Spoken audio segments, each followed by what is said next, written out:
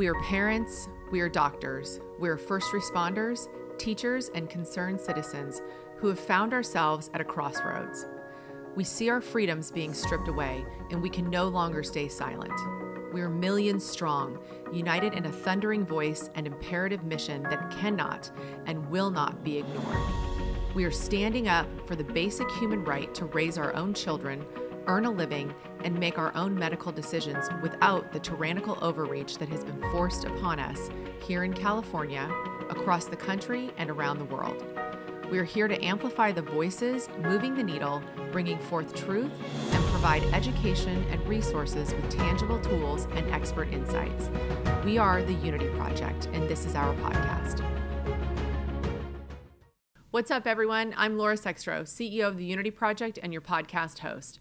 On today's episode, I have a revealing conversation with Nicole Sirotek, a registered nurse who traveled to New York City at the beginning of the pandemic and became a voice for the patients who needlessly lost their lives in inner-city hospitals. After a video of her begging for help to save her patients' lives went viral, a target was painted on her back. In this episode, she shares her heart-wrenching stories of patients she tried to save, the irresponsible one-size-fits-all approach, and medical mismanagement that led to so many deaths. You'll hear how she vowed to save lives and restore integrity in patient care by founding American Frontline Nurses and helping to create the Advocate Network. I'm so excited today to have nurse Nicole Sirotek with us. She has an incredible story, an incredible background. She is one of the strongest women that I've had the privilege of meeting in this fight. She is the founder of American Frontline Nurses. And I had the opportunity to listen to her speak at the Senator Ron Johnson hearings in Washington, D.C. And her story was so compelling that I felt as though I had to get in touch with her and hear more about her journey and what she's been through in this fight. So welcome, Nicole. Let's kick it off by you telling us about your background and what led you to this point. Sure. So my name is Nicole Sirotek, and I'm a registered nurse, but for purposes of the licensing board, I am not a registered nurse on this podcast. Those are just my credentials. My background is critical care, trauma, and flight. So I was a flight nurse for 8 years, critical care for 8 years. It was just amazing. And then I had 2 little babies back-to-back pregnancies. So I couldn't fly anymore just because, breast pumping and everything like in a helicopter was just really challenging. So I decided to step down for that. And then the pandemic hit and they needed nurses, and they're, the whole talk about the ventilators. And I'm like, oh, I've got that. That's no big deal. I manage ventilators all the time.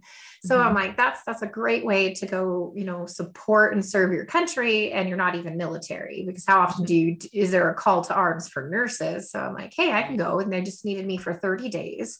Right. I'm like, I can do that for my country for 30 days. And then when I get to New York, it wasn't like what the news was telling us, because remember, we were all sheltering in place in the beginning when this all happened. We were all just glued to our TVs and glued to what the television was telling us. And I get there and I'm like, this is not what the news is telling us. Like, what is going on here? What hospital were you at? I was in inner city NYC. So it was a New York Health and Hospital System. Okay. So it was just crazy because, I've worked Ebola outbreak before. I've worked the measles outbreak before. I worked in refugee camps, like in Syria. And it just, like, I've been in mass casualty situations before and, in field medicine type situations before. And I'm like, why aren't we implementing the FEMA protocols? Why aren't we triaging these people appropriately per our FEMA protocols? I'm like, what are you people even doing? How were they triaging them? They weren't. It's just as soon as they went into the ER, is as soon as they would intubate them and then set them up to one of the makeshift ICUs. And I'm like, why are you intubating them? Like, for example, my little Hispanic lady, as I referred to her in my video, is she came in, and in her medical record, it said she had a temperature of like 101. And she came in because, and it literally said in the medical record, because that's what the news told her to do. Remember, it was saying, if you have a temperature, if you have, coughing, fever, chills, all these things, please go to the hospital. You could be infected. And that's what she did. And her door to intubation was 15 minutes. She had absolutely no respiratory complications at all. She literally was intubated for the simple fact that the ventilator was a closed system. Because remember, in the beginning, we didn't have enough PPE. Right. We didn't have enough of the appropriate masks and the respirators and everything like that. So the staff was just intubating them and putting them on ventilators. So she came in, they sedate her and just put intubator. And Wow. that's how she ended up on the ventilator. And that's what created your ventilator shortage and therefore your nursing shortage. Did you experience a nursing shortage from your perspective when you were in New York? No, there was so much staff that it was like, I've never seen anything staffed so well before. I mean, granted, there was probably a 2 to 3 week delay from the time that it started to hit the United States by the time I got there, but there was so much staff that, I mean, it was strictly nurses though. We didn't have too much ancillary staff. We only had one CNA for the entire unit, but then again, we worked together to help each other. I mean, they didn't get respiratory therapists. They didn't get physical therapists. They didn't get rad techs. All those additional people that you need as your integrative healthcare team, they didn't get. So we had plenty of nurses. I never had more than 2 patients at a time. And I was able to help assist the other people next to me, but there wasn't a staffing shortage. They were cranking nurses in so fast. And that was part of the problem. Because yes, you selected the wrong nurses because they just thought a nurse is a nurse, doctor's a doctor. They didn't realize that we had specialties just like doctors did. And that created part of the pandemonium that, on the units. So we know now that what happened early on with regard to the response for COVID-19, especially in New York, as we were seeing some of these treatment protocols, we know that was the wrong protocol. It seems to me, interestingly enough, that those protocols are still being used today. Maybe not to the degree, maybe not that, you have a patient come in, they immediately get sedated, they get put on a ventilator, they get given remdesivir.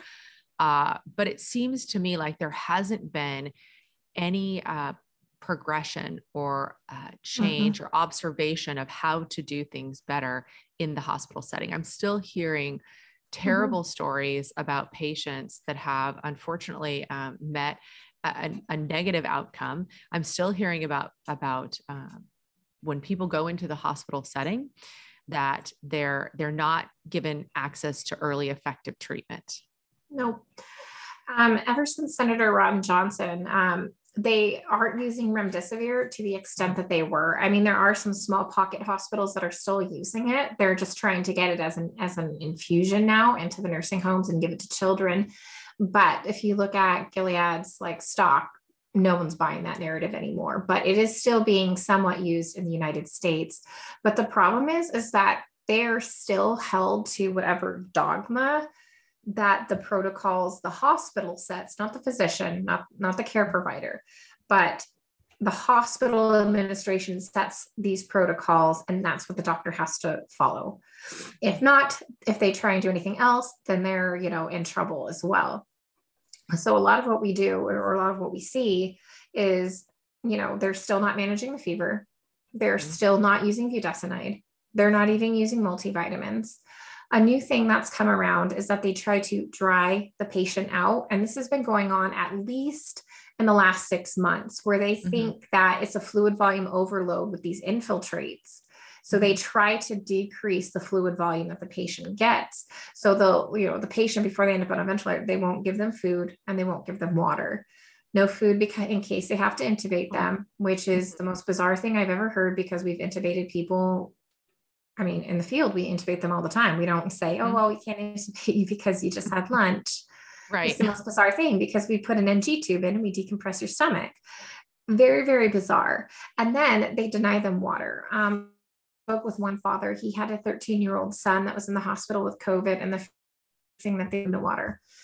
And a 13-year-old with not medically needing, no comorbidities, anything like that, should have had a good outcome.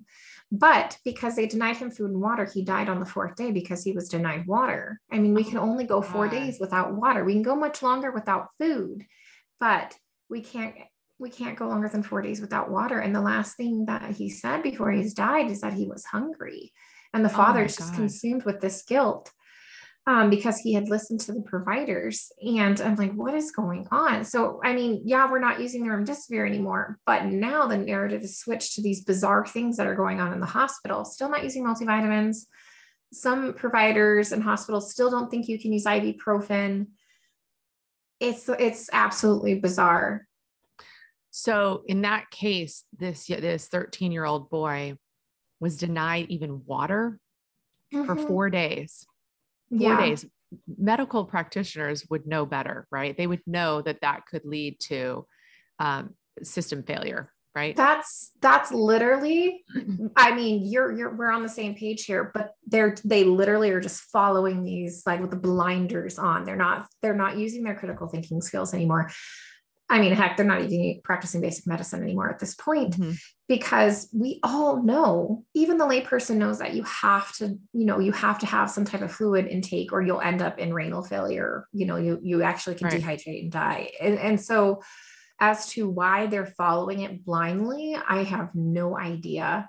And it's really concerning because we see this all the time. It happens with such a frequency that like we literally train our nurse advocates, okay, make sure that they're getting the appropriate amount of food and fluid, whether they're on the vent or off the vent, and make sure you're monitoring their labs, because then the alternative to that is fluid volume overload, like what happened with Tamara Drock and Franca Patone, where they gained over 20 pounds of water weight because no one was managing the fluid intake. So what's the ramifications for that practitioner, that doctor and the nurses involved in that scenario? Nothing, because they were in a state that had blanket immunity for COVID diagnoses. So therefore there is no repercussions. Do you see any medical professionals questioning? I mean, I've had conversations now with several people in the medical community, obviously doctors. We've had the opportunity to speak with Nurse Erin. And one of the things that was really bewildering to me was to hear that this is going on, and to know that there are other people in this environment that are witnessing the same behavior, people that are medically trained, and they're not asking the questions. So was that your experience as well? Yeah. And, I think part of it, and I told Mickey Willis this for his documentary, like Plandemic 3, is that part of it is they're just there to punch the clock and pay their bills, which to a certain extent I can understand. And then part of it is they have nothing to compare it to, because, you have the same nurses and the same doctors that work on the same units in the same hospitals. You don't have people coming from different hospitals saying, hey, we tried this, we did that, and it worked really great. And so there's no comparison. They only know one thing. They know what they're told, and they do what they're told. So they have nothing to compare and contrast to see that there's an alternative way. And if you ask any, doctor, like if they're following up on research, like what's going on, ask any nurses, because I was in the ER multiple times in April. I'm like, oh, you don't check the literature, and you're a COVID nurse, and you're a COVID doc, and, you work the COVID units, and, the research. And they're like, oh, I don't have time for that. So they don't have time to stay abreast of the important information that could have a tremendous impact on their patients, but they continue just to go along with the narrative, and they're watching people die. Ethically, that just seems shocking to me. I know it's happening. I've actually experienced the asinine behavior, let's just say, in the medical community that's happening right now myself. I've shared the story that I've had a family member that needed to go to the hospital, and they were in the emergency room, and I was denied access to seeing this loved one because I don't have a vaccine card. And after having a fairly in-depth conversation with the nursing staff and explaining, would you agree or disagree that even though you're vaccinated, you could still acquire and transmit the virus, we all came to the agreement that was actually true, that even though you're vaccinated, you can still acquire and transmit the virus. They still were just, quote unquote, following hospital rules. So at what point do we expect that people that have taken an oath, the Hippocratic Oath, they have a very ethical obligation and moral duty to stand up and say, no, this doesn't make sense. I'm not going to go along with the crowd. At what point does that start to happen? I think it happens when they decide to put the patient before their paycheck. And you'll see that many people are more concerned with their paycheck than they are with their patient, because then they would start questioning things. Because I mean, when you ask them that, like, well, why won't you let me in? Well, we're following orders. Well, can't you just sneak me in? Oh, I'll get in trouble. I'll get fired. Right. Is that what they said? I can get fired. And I'm like, so at what point in time do they put the patient before their paycheck? And I understand, and I don't mean this from like a point of arrogance where I'm like some financially secure millionaire by any means. I understand that they have bills to pay. Sure. They have a family to provide for, but at what point in time are you just complicit in murder? And is that paycheck worth it? And you see that many of us have stepped away from the bedside. Many of us are on the outside periphery, fighting this fight, trying to save these patients. But they also don't understand that they have strength in numbers. If they all just stood up together, I mean, yes, maybe the administration may take out one or two of them, maybe fire one or two of them, but hospitals cannot function without their staff. Right. They literally cannot. So they actually have the power to change this at any point if they decided to have the courage to do so. I know that you have, at least when I was listening to your testimony in front of Ron Johnson, I know that you have shared some of your own personal experiences, and I would love to hear more for those people that haven't heard about your experience of really trying to get help to patients.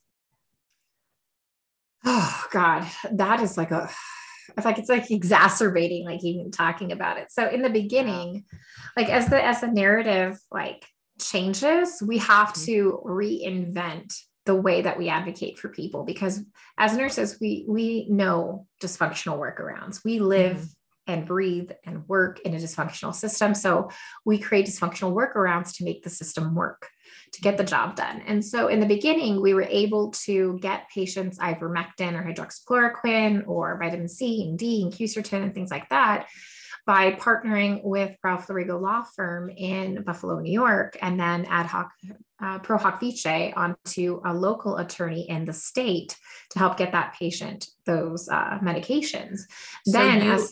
So you as a nurse, you were actually partnering with a law firm to intervene and get patients the necessary and effective early treatment. Yes. American Frontline Nurses is a 501c3 nonprofit. And so the donations that we get would fund those lawsuits and pay for the retainer. And we would, there's a federal act called the right to try, or the physician's right to try, and 31 states have enacted it. And that's what we worked on in those states, is that you have the physician's right to try, which automatically releases you from liability, of using anything off label. Right. The hospital's removed and no one can be sued, for death or harm or disability because the patient is terminal. Right. So just to clarify, if you're a patient or if you're a family member of a patient, there is a mechanism that you can actually employ to get the doctor to give alternative, but potentially, and I say potentially, it's actually, we know that these are alternative early effective treatment protocols. So there's actually a mechanism to do that.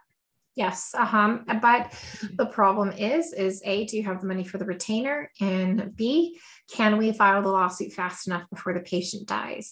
For example, Tamara Drocken in Palm Beach, Florida. She was at a hospital there, and the opposing counsel knew that she was running out of time, that she was going to die imminently, eventually, probably within the next 30 days. So they kept, we got Ralph Larigo Law Firm, we got a local attorney, and we were fighting it back and forth in court. And they kept extending it, knowing that she would die. So that's why I say, if you can, as soon as your family member ends up in there, is sell off everything other than like the children and get the money for the retainer and get the process going. Because if you wait until the last minute, there is the bureaucracy of the courts, and then there's holidays on top of it. So many times we lost somebody because we were just on the cusp of saving them, but then a holiday shut the courts down. So, I mean, there's all of these little bureaucracies that we deal with. There's that we have filed cease and desists to get patients food. I've Ubered people food before in the hospitals that weren't intubated. We don't even waste our times with ethics committee meetings anymore because they're absolutely pointless because they're just going to say no to everything that you ask for. This is insane. I mean, we're talking, it almost sounds like these people are contained in like something that would be akin to like the Holocaust camps. And we're smuggling in care and resources and food for them. Yep. And families have done that too. However, legally, even though I'm not a nurse in this podcast, I must advise against that. Gotcha. So it's overwhelming to me that in that scenario you were just describing, where you have this woman who is essentially going to die if she does not receive medication, and all that the family is doing is asking for the opportunity to try. And the opposing counsel knows that she's going to die, and they're not even willing. Their role in this is to ensure that her family does not have the ability to even Their try. Job is to protect the hospital, because if they allowed that family to do it, they would have to allow other families to do it, and it's not FDA approved for the use of COVID. Interesting. Well, you know what else is not FDA approved? Everything else. Right. Especially the vaccine, right? It's still under an emergency use authorization. And I think a lot of people are under the misconception that in fact it's been FDA approved because we've been deploying the vaccine into the human population for so long. And of course we now see a lot of the negative side effects. So as a nurse, were you also seeing patients dealing with side effects, adverse reactions as a result of the vaccine? Yes, up until I was fired for telling a patient not to get the vaccine until they spoke with their healthcare provider. Yeah, it's kind of crazy because I was concerned about a GI bleed that the patient had, and it was obviously contraindicated literally on the form. We saw, like in our elderly, a huge jump in leukemias, aggressive leukemias, especially people who were in remission for several years. And, every 6 months they would go and get, checked up and, oh, yep, you're still in remission. Everything's fine. We don't need to do anything. Get the vaccine. 30 days later, they're dead. Another huge one was clots that started to happen, but most people didn't catch on early on to this because it was the elderly, and it isn't uncommon for the elderly to have strokes and heart attacks, but it became very obvious when, the 30 to 40-year-old or the 20 to 40-year-old range was starting to have these issues, because let's face it, that is not something that happens without, an outlier type reason. And so that's what has been going on. I mean, that's its own ringaroo right there. I mean, we dealt with parents getting a hold of us because we've had teenage girls that they never not have a period now. And uterine ablation was one option. A hysterectomy was another option because they're literally like having to get transfusions because they don't stop having a period. They're losing massive quantities of blood, giant bright red blood clots. We have children having strokes, children having heart attacks. We've had clots in the arms and legs of children and young adults that have caused amputation. Oh my goodness. Stroke that's left people disabled, no longer able to provide for their family. We've dealt with a case, baby Milo. He's a 5-year-old autistic little boy who got the vaccine, immediately ended up on a ventilator. He's still on the ventilator. Oh, it's heart-wrenching. I'm trying to think of a couple other cases that stick out, but typically it's just, we had a little girl, she was 6, brain dead because of brain swelling. And that led to another issue, is that the family wanted to donate her organs. And I'm like, I was working with one of the family members because it's a very, very sensitive subject. And I'm like, if that's like, you can tell them, I mean, I understand why they would want to, so that way they can save other children, because as a flight nurse, like, we've transported many organs and many donors.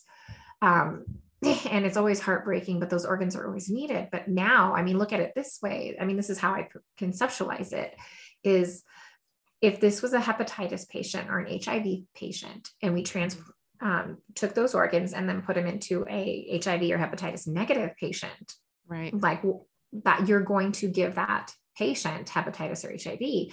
And that's kind of how I conceptualize this, because we are seeing a very large organ rejection rate going on as well. And people think, oh, well, the organ rejection rate, you're probably like an alcoholic that got, started drinking again. I'm like, no, we're seeing heart rejections.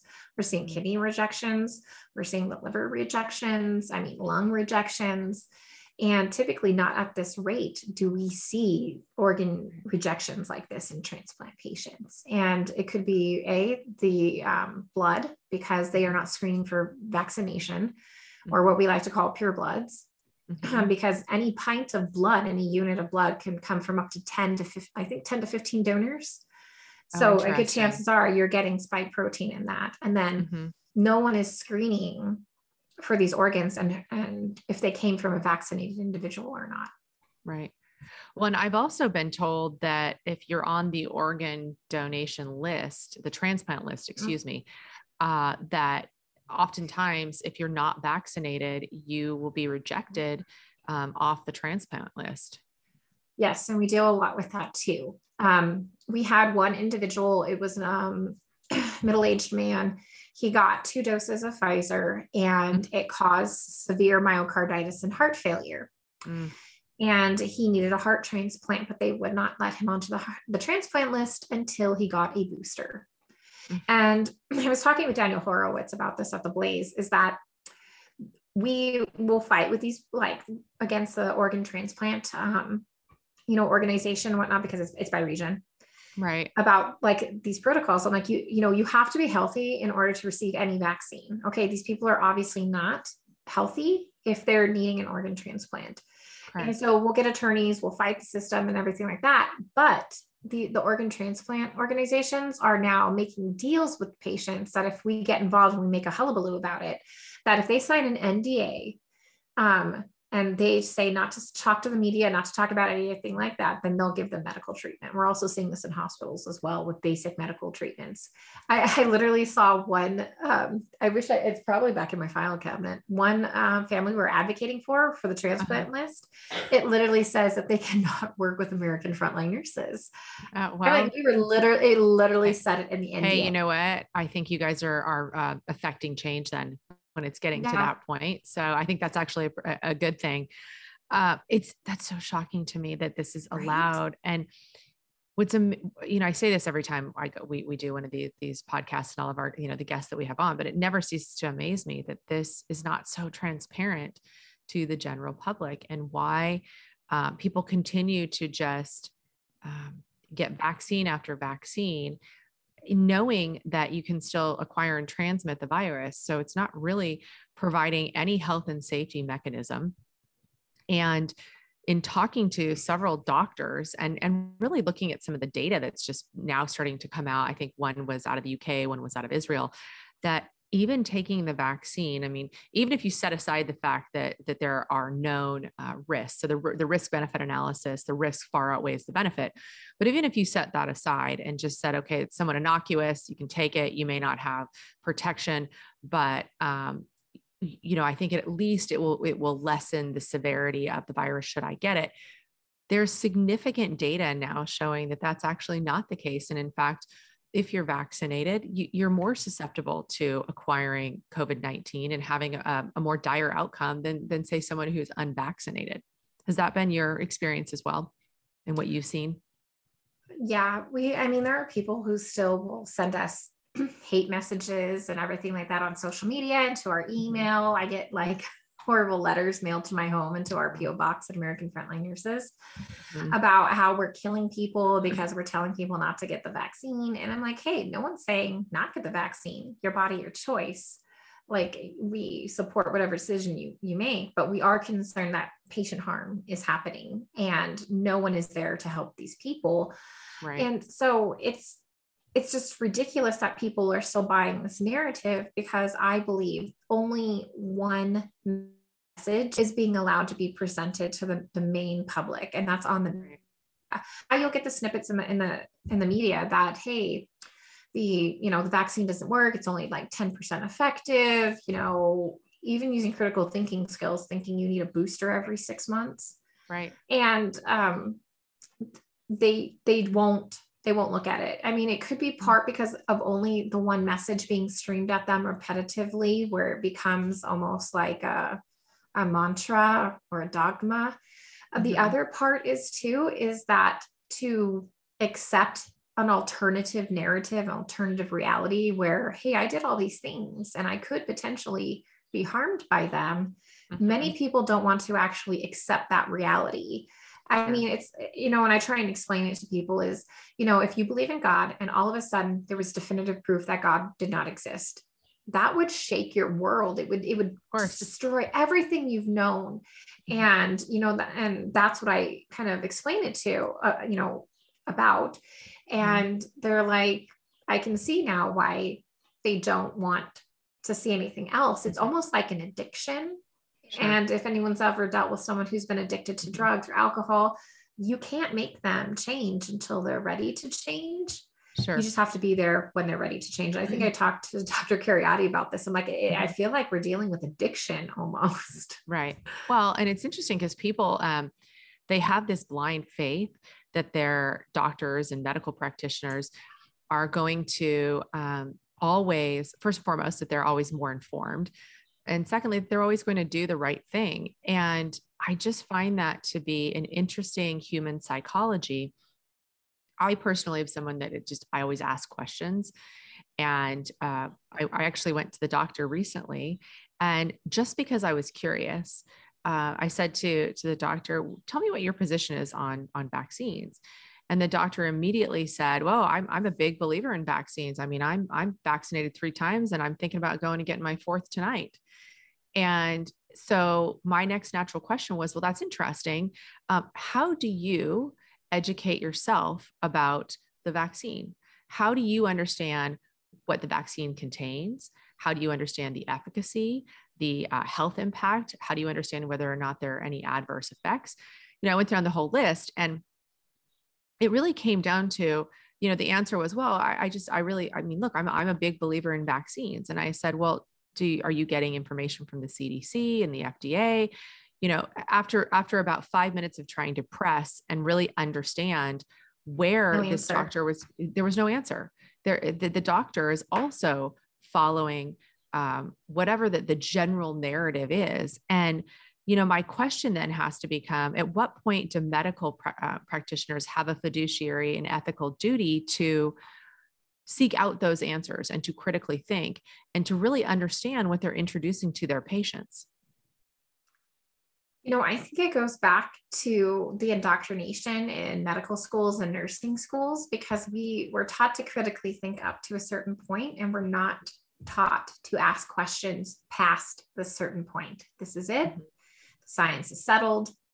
And so it's almost like grooming, how pedophiles groom children. Like, I feel like they've been groomed through their education to not ask questions. And that is a typical response out of physicians or even nurses when you ask them, like, well, what did you do to look at the research? Well, I just trust them. I just do. And I'm like, this isn't gravity. This isn't the sun. This isn't the spin of the earth. Things that we can definitely trust. Right. The rest is, let's ask some questions. Right. So I think it goes back to that indoctrination, because you're not taught to ask those questions. You're taught to ask questions up to this point and nothing beyond. And you're a quack if you do. I mean, right. You're an anti-vaxxer if you do. Even in nursing school, I said, come on, I said, nothing is 100% effective for 100% of the population. I'm a biochemist, maybe an outlier. There's outliers. If there's just one, then it is not 100%. Right. And I got pulled aside. I got in trouble for questioning it. And I'm like, you know what? The science, tells you that there's these things called outliers. Right. I mean, yes, there could be, correlation, causation. Maybe they are to a certain extent effective, but they are never 100% effective because of each bio individual that you put it into. And I got in a lot of trouble in nursing school because I'm like, not everyone can have this. And I did it with antibiotics. I'm like, not everyone can have antibiotics. I mean, we've seen that in our elderly population with penicillin and sulfa drugs. And it's just so, and I have such great concerns about the future because now in medical and nursing schools and any allied health professional program, that if you aren't vaccinated, they won't let you into the program. They won't let you into clinical sites. And so you are selecting for only one type of person to go through those professions and populate our healthcare setting, which is only the ones that conform to the narrative. Right. That's terrifying. Absolutely terrifying. I mean, and it's interesting. You were saying you were getting in trouble for kind of questioning and saying that it's not a one size fits all. Isn't that the basis of the scientific method and really the root of medicine? At least my experience has been that you don't go to your doctor and say, doctor, I have these symptoms. And then there's an exact answer for exactly what you have. I mean, there's a process that the medical practitioner goes through, right, to understand what medical situation you might find yourself in, right? If you come in and you say, doctor, I've got a headache and a stomach ache, and I just don't feel so great. Well, there's no definitive answer that says this is exactly what you have. Those symptoms, then the next step in that process is you start to deploy diagnostic tools, whether it's blood tests, whether it's EKGs, whether it's, MRIs and so on. Obviously you would know much better than I would, but there's a process. And based on the results of those diagnostic tools, then you can start to formulate some type of estimate as to what the patient might have. I mean, and of course again, you can speak to this more than I could, but I would imagine there, of course, will be certain tools and diagnostics that lead you to a more definitive answer. My point being is that there is you go in, you tell your doctor that you have a headache and a stomach ache, and the doctor goes, okay, this is exactly what you have. And they're exactly right. There is a process that they must engage in.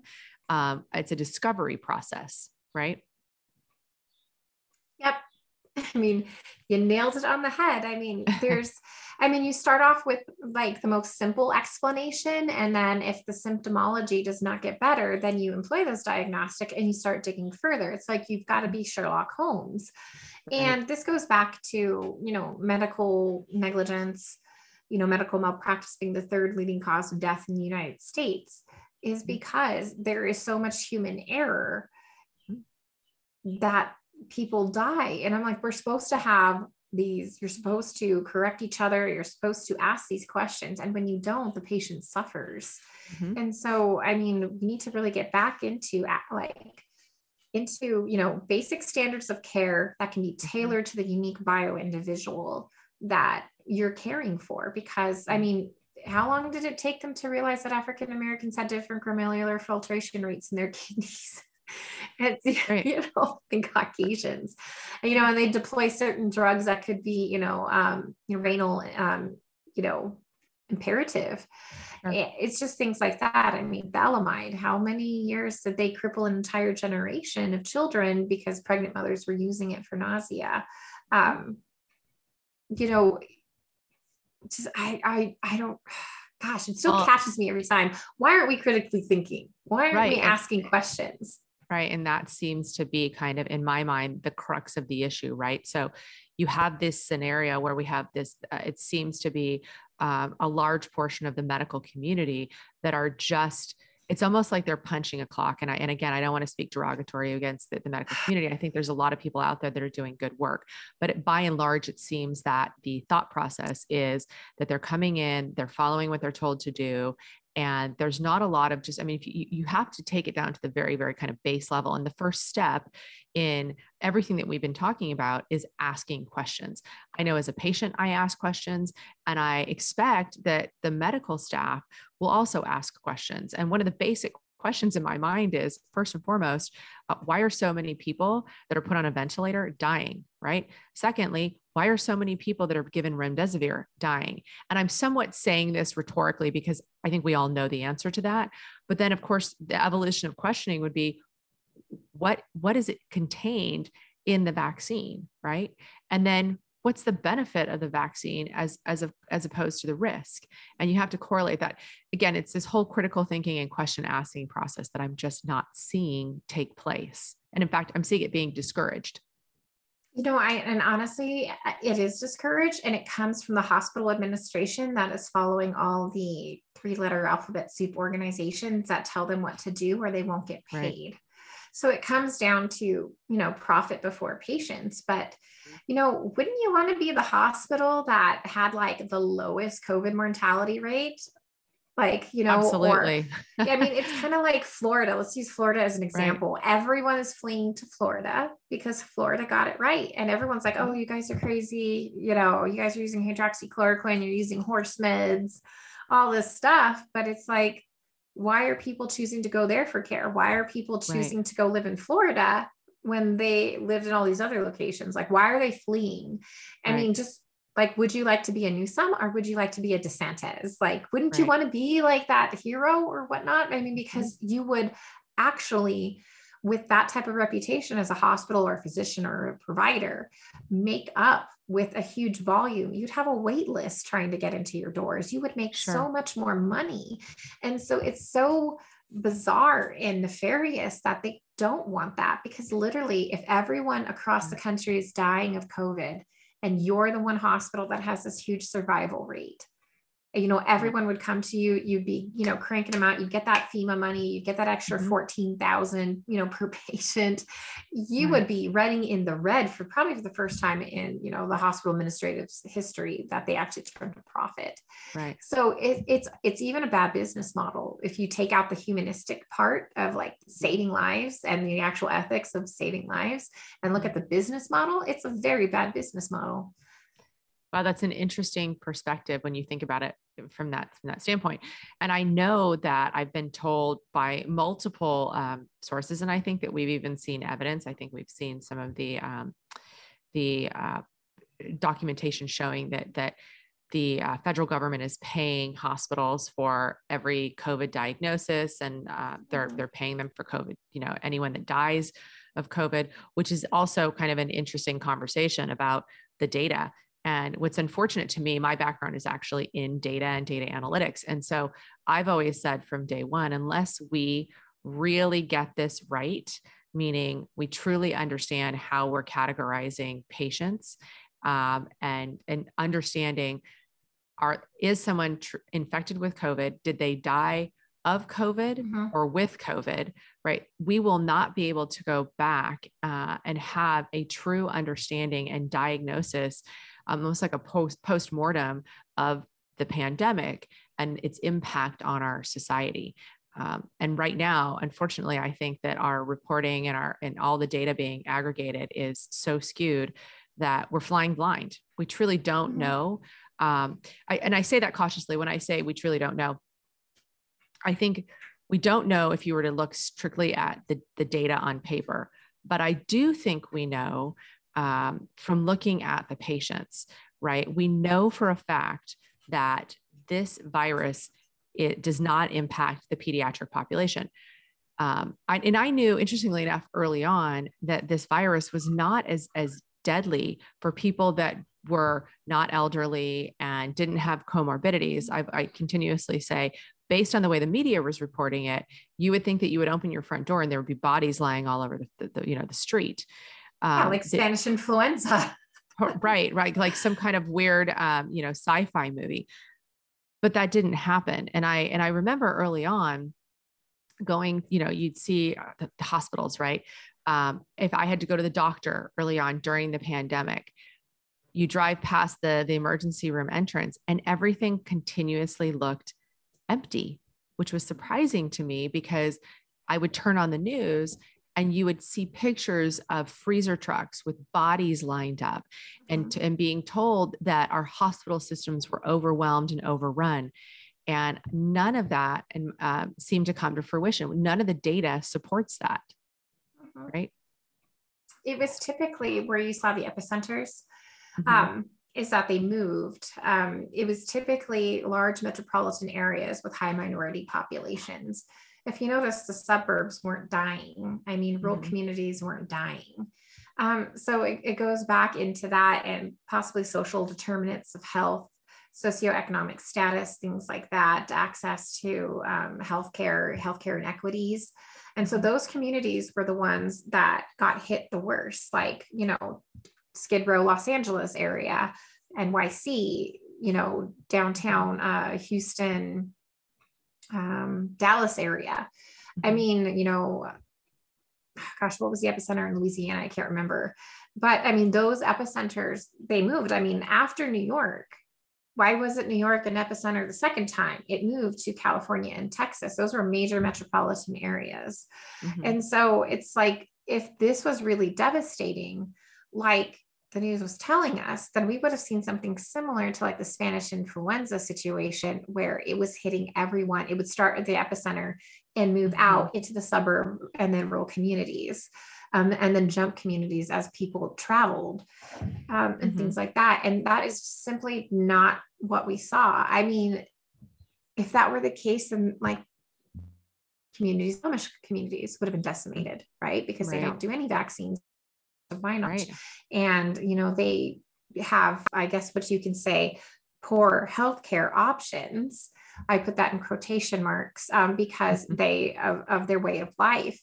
But that's simply not what we saw. And people just kept tuning into their television and just kept buying what was going on, when they were seeing that people weren't dying left and right. I mean, you'll see, oh yeah, I got COVID, I kicked it, things like that.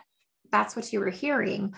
But the only people that were dying were the people in the hospitals. And then they tried to say, oh, it's because they were the most critical. I'm like, no, that's not how epidemiology works. I mean, because with Ebola, they were dying in their homes. They were dying in the streets.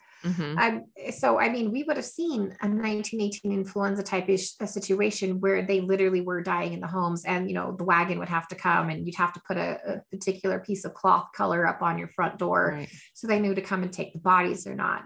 That's what we would see in a true outbreak like that. And that's simply not what was going on here. You only died if you went into the hospitals, and nobody thought that was bizarre. It's kind of like when the Nazis took the Jewish people to concentration camps. They only died in the concentration camps. They didn't die anywhere else in the world, just the concentration camps. And they weren't infecting anyone. And they weren't infecting anyone, because remember, the whole thing is that, they were spreading disease, and that whole anti-Semitism thing. But I mean, they only died in the concentration camps. They died nowhere else in the world. So that should tell you something, that your germ theory is not working. Your epidemiological model is wrong. I mean, they even predicted that India would have like 60 to 70% population decimation with COVID, because of, they do have contaminated water. They do have very poor social determinants of health, things like that. I know I've been there working with the outbreaks and things like that. But how come they didn't? Your model completely failed. And we should start asking those questions. Why did South America, countries that we look down on, do so much better in their COVID response than, the United States, which is the superpower of the world? Maybe we got it wrong. Let's try something different. Right. And we know they were dying in the hospital, not because they were that critical, but because of the protocol that they were being introduced to. So what's next for you in this journey and in your fight? Gosh, that's a new question. I feel like, I mean, our mission statement is to educate, equip, and empower nurses, patients, and their families, to advocate for themselves against the medical industrial complex. So we'll always be doing that. I mean, we have plenty of cases that have nothing to do related to COVID. We're always educating patients on health and medications and improving their health and things like that. But as for like the COVID narrative, I feel that we're done. I feel like we're done with COVID, and we're moving on to the injured, because now that's like the main thing, that people are seeking health. They're spending thousands and thousands of healthcare dollars trying to find an answer, trying to alleviate their suffering. and they aren't getting that answer. So we've been working with multiple doctors and clinics and allopaths and holistic doctors across the country, helping those people get the care that they need. So that's one thing that we're doing. And we are starting to branch out more into health and wellness, trying to teach people to take care of themselves, better dietary choices, better lifestyle choices. So that way they don't actually need all of the allopathic care that they're getting. And we do a lot of just patient education. And then of course, I mean, with medical malpractice being the third leading cause of death, I mean, you're always going to need a nurse advocate. And so those are a lot of the things that we're doing. I mean, we're not pigeonholed with COVID or with vaccine injury. We're about advocacy. So we're always going to be needed. It's just what tidal wave is hitting us this week. Sure. That we're dealing with, and making sure that our nurses are armed with the knowledge and the resources necessary to help those patients and families. Well, the work that you're doing is incredible and so necessary. I have really enjoyed our conversation today. Tell everyone how they can follow the work that you're doing and access the care that you guys are providing. Sure. You can follow us on our social medias. We are always posting our classes and patient education material there. And our name is American Frontline Nurses.com. So make sure you use the word American, because if you use Americas, you're going to get sent to like weird, crazy sites. So it's American Frontline Nurses.com. And you can follow us on all of the mainstream social medias, on all of the freedom-minded social medias. And on our website is where you'll be able to get a hold of a nurse advocate. You'll be able to get into our free Telegram chat if you need help or have questions. We have a 3 times a week Ask an Advocate Zoom on Monday, Wednesdays, and Fridays right now. So you can get into that Zoom and have a talk with a nurse and dialogue with them about what's going on with your health, and they can point you in the right direction and troubleshoot some of your problems. And that's how you can get a hold of us, AmericanFrontlineNurses.com. All right, AmericanFrontlineNurses.com. I encourage everyone to go. I encourage everyone to follow the work that Nicole is doing and this organization. You guys are saving lives, and we're so grateful for it. So keep up the good work. Thank you so much. It's been a pleasure today. Thank you so much for having me on. I appreciate it. From all of us at the Unity Project, thank you for listening to today's podcast. We hope to continue producing content that amplifies voices, strategies, and resources. Please keep in mind that the Unity Project is a 501c3 nonprofit organization that relies on the contributions of our generous supporters to fuel the work we do in this movement. If you value our efforts, please consider making a tax-deductible contribution today by visiting our website at www.unityproject.com and clicking the donate button. We very much appreciate your continued support and confidence, without which our work wouldn't be possible.